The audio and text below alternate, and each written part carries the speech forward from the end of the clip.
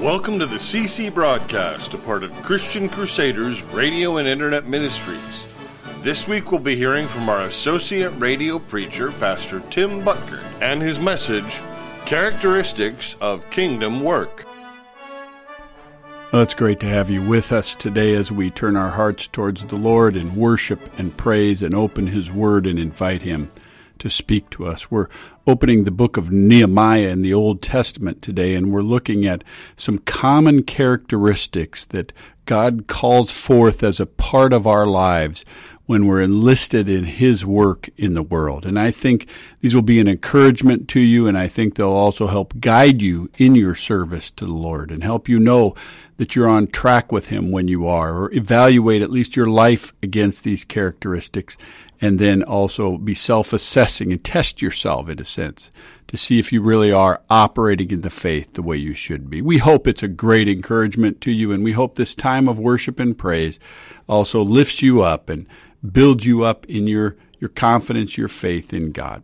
Heavenly Father, thank you for this time. Move in us, work in us as we spend this time together worshiping you and opening your book, the book you inspired for us. In Jesus' name we pray. Amen. Thy word is a lamp unto my feet and a light unto my path. Thy word is a lamp unto my feet and a light unto my path. When I feel afraid, I've lost my way, still you're there right beside me. Nothing will I fear as long as you are near. Please be near me to the end. Thy word is a lamp unto my feet and a light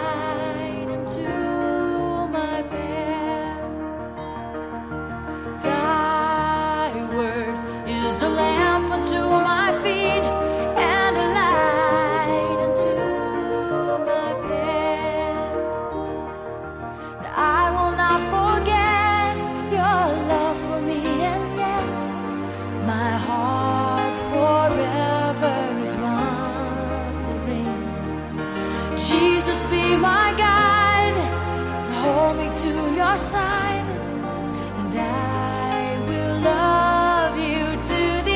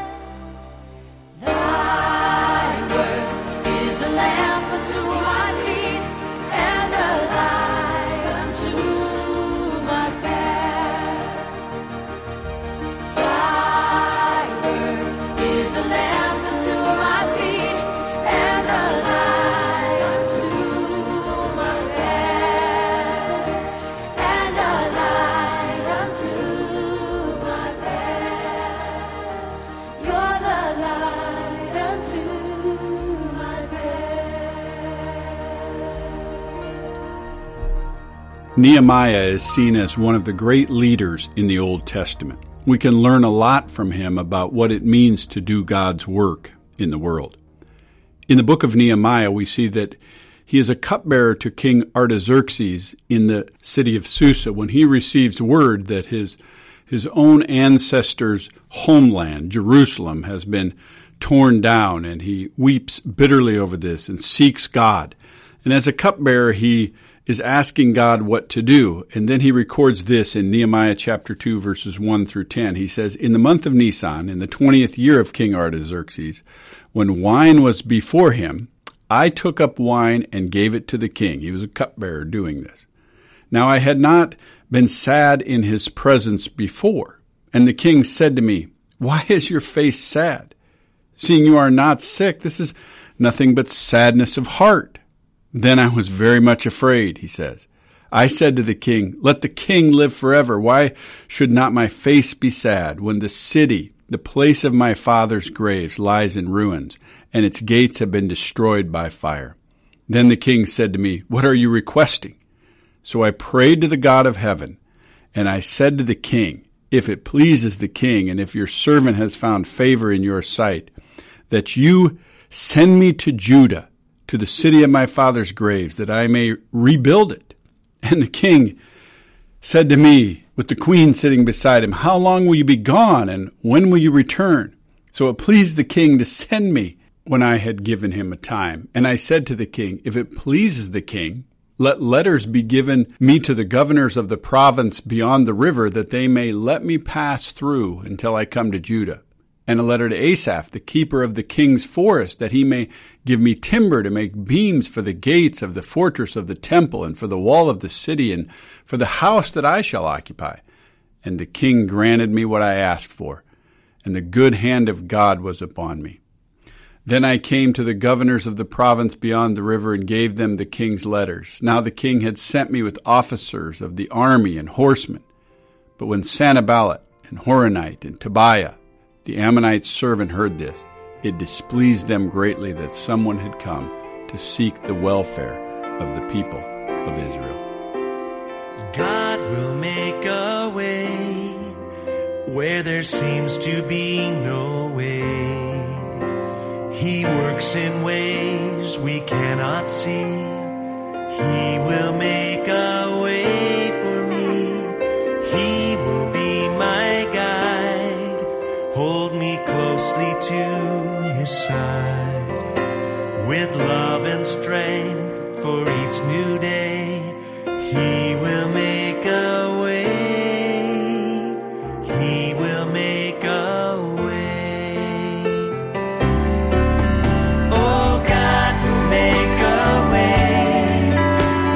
Seems to be no way. He works in ways we cannot see. He will make a way for me.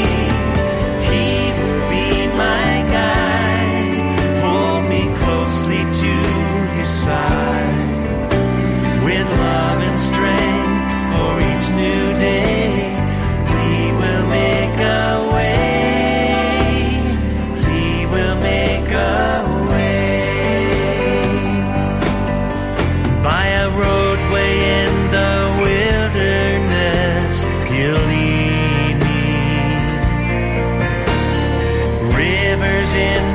Desert will I see.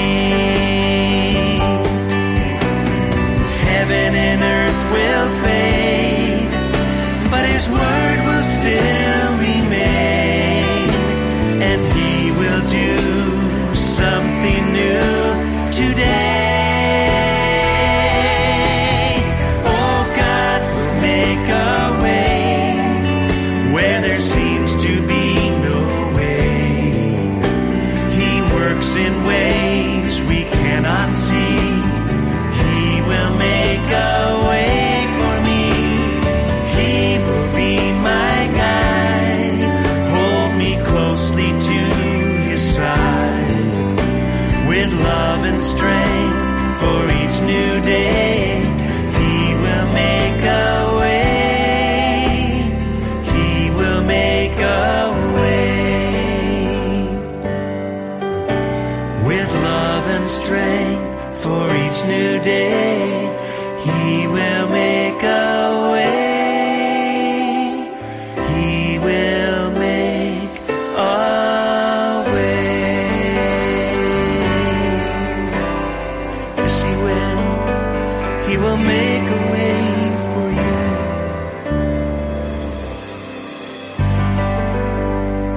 I begin today with a question, and I ask you if you've ever been given news or been made aware of news that just rocks you to the core, just shakes you or takes your breath away.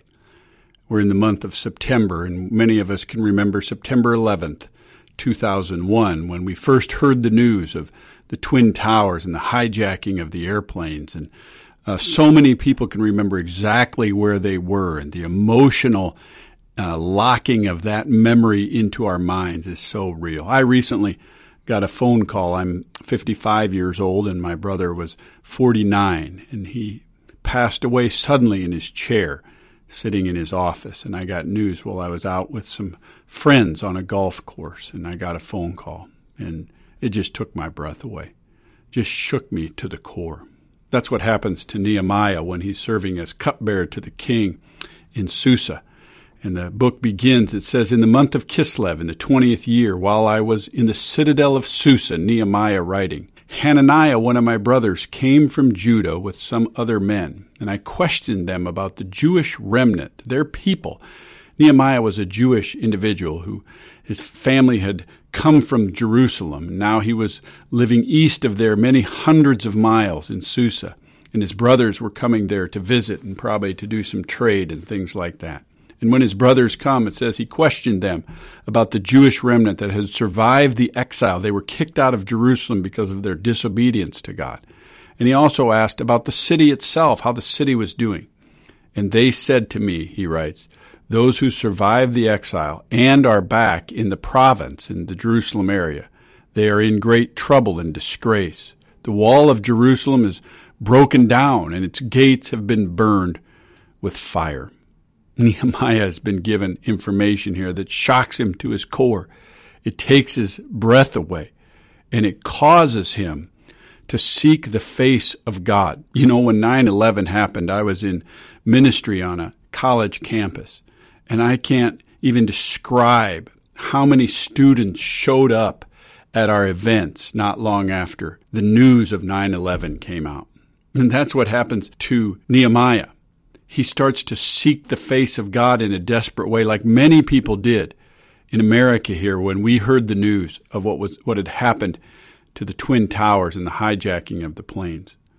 Nehemiah says it this way, "When I heard these things, I sat down and wept. For some days I mourned and fasted and prayed before the God of heaven." Isn't it interesting that there are many people who sort of downplay the existence of God and don't acknowledge his presence much, but when push comes to shove and we get ourselves in a reality of a situation where we see how vulnerable we are in life and how vulnerable the world is, many more of us seek the face of God. And that's what Nehemiah, he's experienced this traumatic news from his homeland, and he sat down and wept, and for days he's mourned and fasted and prayed and sought the face of God. And after some time in prayer, he was ready to do something. And we can learn from the scriptures about how God works in the world and how he wants to enlist us in his work, in his redemptive work. And we see this so clearly in Nehemiah. As a matter of fact, the New Testament tells us that all that was written in the past was written to teach us and to encourage us, so that what we read in the past about what happened and God working in the world, you and I might be encouraged and have hope in the present. And we certainly see that when we look at Nehemiah. We see then how he goes about partnering with God in the redemptive work of God in the world. Now, this is an actual physical redemption of a city that Nehemiah is talking about. But of course, when we get to the New Testament, we're talking about the spiritual redemption of human souls through the work of Christ that we're called to be involved in. And there's so many similarities in the nature of the work. We see here from Nehemiah that the work of God and partnering with God in the building of his kingdom in the world, first and foremost, it's a prayerful work. It's a prayerful work. What is the first thing Nehemiah did when he heard this news and was given a burden about a brokenness in the world that of course God cared about, and God is burdening him with it? He weeps, he prays, he fasts, he mourns for days. Prayer. You can read his prayer in Nehemiah chapter 1, and his prayer continues throughout all of his work. The work of God in the world is foundationally supported with prayer. This is one of the great aspects of kingdom advancement, is the work of prayer. Are you praying about the burdens God has put on your heart? Are you seeking His face? You know, every challenge, every bit of brokenness in the world is an opportunity for you and I to seek the face of God and pray. Perhaps there's something in your life right now that you're dealing with that you haven't been praying about, that you should. You should begin seeking God with it and laying it before Him. The work of God in the world, in us, is first and foremost a prayerful work. But then we see Nehemiah, as he continues to pray, he then takes action, and he moves into what I might call a dignified work. See, before Nehemiah goes before King Artaxerxes now, the king that he was serving under, with this burden, he ends his lengthy time of prayer with a simple prayer and says, "Give your servant success today by granting him favor in the presence of the king." And so clearly he's praying about his actions and what steps to take and for God to give him favor in joining him in this burden he's given to help redeem Jerusalem. And then he begins the work in a dignified way as he goes before the king prayerfully. He says, in the month of Nisan, in the 20th year of King Artaxerxes, when wine was brought before him, this is Nehemiah, wine being brought that he's supposed to be a cupbearer for, to take to the king, to test the wine.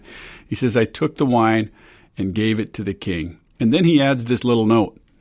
He says, I had not been sad in his presence, the presence of the king, before. He had managed his emotions in a very dignified way in his service to the king. But at this point, he could no longer hide his sadness. But he makes note that he had not burdened the king with unnecessary burdens before, for him personally. But now he was sad, truly sad. And the king took note. The king noticed. See, all of this is bathed in prayer, and God is opening a door here for Nehemiah to be heard by the King Artaxerxes about the burden that God has put upon him. And the king asked him, why does your face look so sad when you are not ill? This can be nothing, the king says, but sadness of heart. So God has opened a door for Nehemiah. Bathed in prayer, he begins to seek God's wisdom about steps to take to deal with the burden he's been given about his homeland of Jerusalem. This is the work of God in the world. You see, Jerusalem is the apple of God's eye. This is all a foretaste imagery to teach us about how God works in the world. And this doorway is open. And Nehemiah says this, I was very much afraid. I mean, he's standing there in the king's presence, and he's probably trembling in his boots. He's probably never burdened the king before with anything personal. And he says, I was very much afraid. But I said to the king, may the king live forever. He gives respect and reverence to the king in a very dignified way because Nehemiah has been quickened by God in prayer for the dignity of life and the beauty and wonder of this world and the need for redemption, and he's being motivated and inspired by it, and he knows he needs to appeal to a worldly authority. See, Nehemiah is clearly serving two kings here. He's got the earthly king, King Artaxerxes, he's serving, but on a higher plane, he is serving the God of Israel, the God of all creation, the King of all kings. And he's praying to that king as he makes an appeal to this worldly king. So he's very much afraid. But he says to the king, may the king live forever. Why should my face not look sad? Here he gets vulnerable before the king. Why should my face not look sad when the city where my ancestors are buried lies in ruins and its gates have been destroyed by fire? He shares his heart. Here's a key aspect of our leadership in the world. A lot of times God's favor doesn't come to us when we're strong, but when we're weak. See, when we're humble. And now Nehemiah is humbling himself before this earthly king and being vulnerable and telling him what's happened in his heart and why he's sad. Why should my face not look sad when the city where my ancestors are buried lies in ruins and its gates have been destroyed by fire? Now it's hanging in the balance. Will the king respond in a positive way? This whole moment has been bathed in prayer, the foundation of prayer and the work of the kingdom. The king said to me, what is it you want? Oh, the door has opened for Nehemiah. The prayer has gone before him. God has opened this door to talk with the king about his situation. He's involved in this dignified work. And there Nehemiah sits. It's just one of these moments you probably would never forget in life. You know, these moments where so much hangs in the balance. And the king says, what is it you want from me? And now Nehemiah has to decide, am I going to be courageous and speak up and talk to the king? Or am I going to shrink back and say, no, it's not too big of a deal. I don't want to bother you with the king. But he shows courage. And so often when you and I are in the world and we want to do what's right before God, we need to be bathed in prayer and be prayerful in what we're doing. We need to approach our work in a very respectful and dignified way. But sooner or later, there are going to come those moments where you and I have to show courage, where we have to step out of our comfort zone, as Nehemiah is doing here. And we have to seize the moment at hand and take the opportunity that God is laying before us. Just in honor of our nation in America here and the 9/11 that we celebrate in September, I'm going to share with you one of these moments from a gentleman named Todd Beamer, who was on Flight 93 in September 11th back then. And he's talking to his wife, and they knew the plane had been hijacked. They were hearing the other planes were being crashed. And he says to his wife on the phone, we're not going to make it out of here. He says, listen to me. His wife's name is Lisa. I want you to hear this. I have talked with the others. We've decided we would not be pawns in these hijacker suicidal plot. And then Lisa responds, Todd, what are you going to do? And Todd says, we've hatched a plan. 4 of us are going to rush the hijacker with the bomb, and we'll take him out. We'll break into the cockpit. A stewardess is getting some boiling water to throw on the hijackers at the controls. We'll get them. We'll take them out. Will you do one last thing for me? And he says this to his wife, Lisa. And Lisa says, yes, what is it? And Todd says, would you pray with me? And then they prayed. Our Father, which art in heaven, hallowed be thy name. Thy kingdom come, thy will be done, on earth as it is in heaven. And he finished the Lord's Prayer, and then those famous words, let's roll.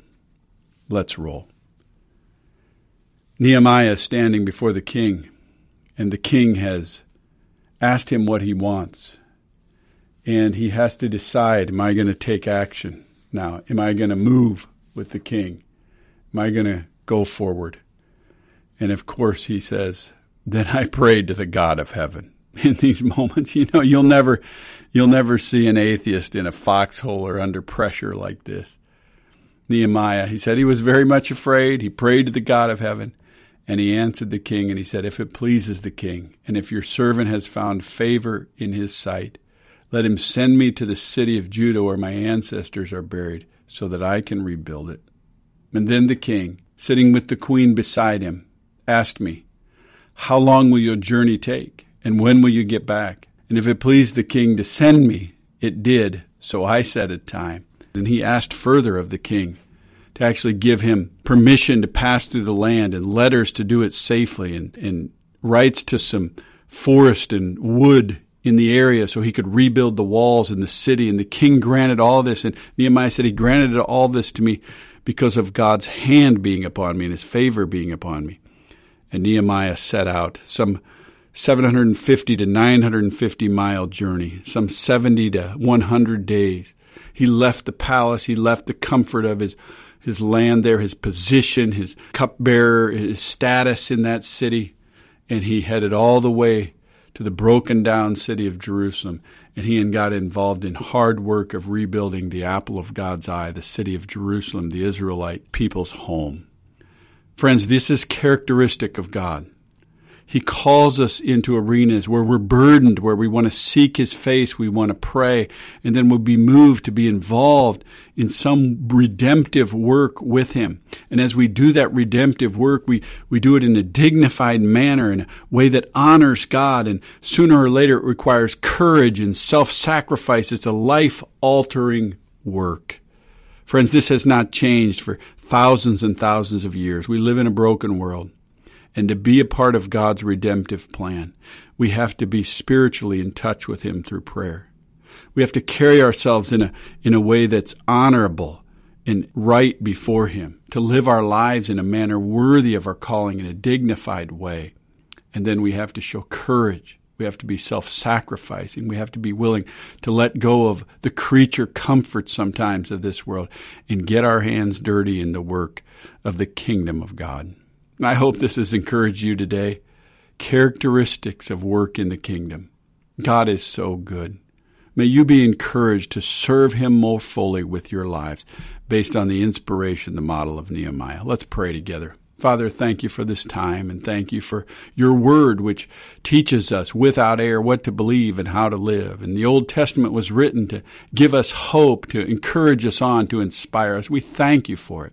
We thank you for Nehemiah's example and his courage and his tenacity and his sacrificial service to you, and how that has taught so many of us about leadership over the years. May we continue to learn what you've revealed to us and what you want to teach us by your Spirit in serving you in this world by faith. Thank you for the gift of your Son, Jesus, the penalty He paid on the cross for our sins, that we could be right with you and have peace with you, and then learn to grow in our faith and service to you through faith in Him.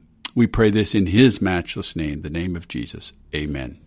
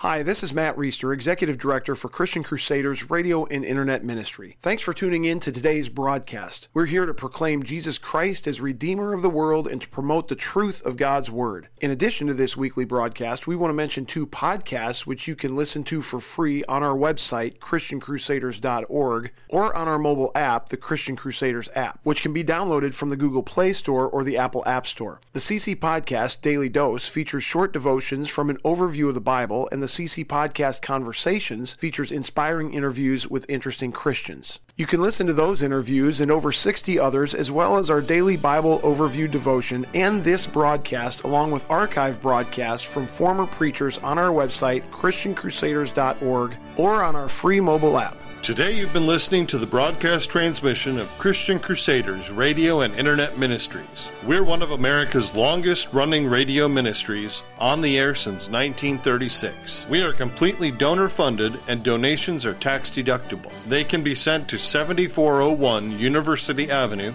Cedar Falls, Iowa, 50613, or made online at ChristianCrusaders.org. Thank you for tuning into this broadcast. We'll be here again next week at the same time, and until then, may God richly bless you.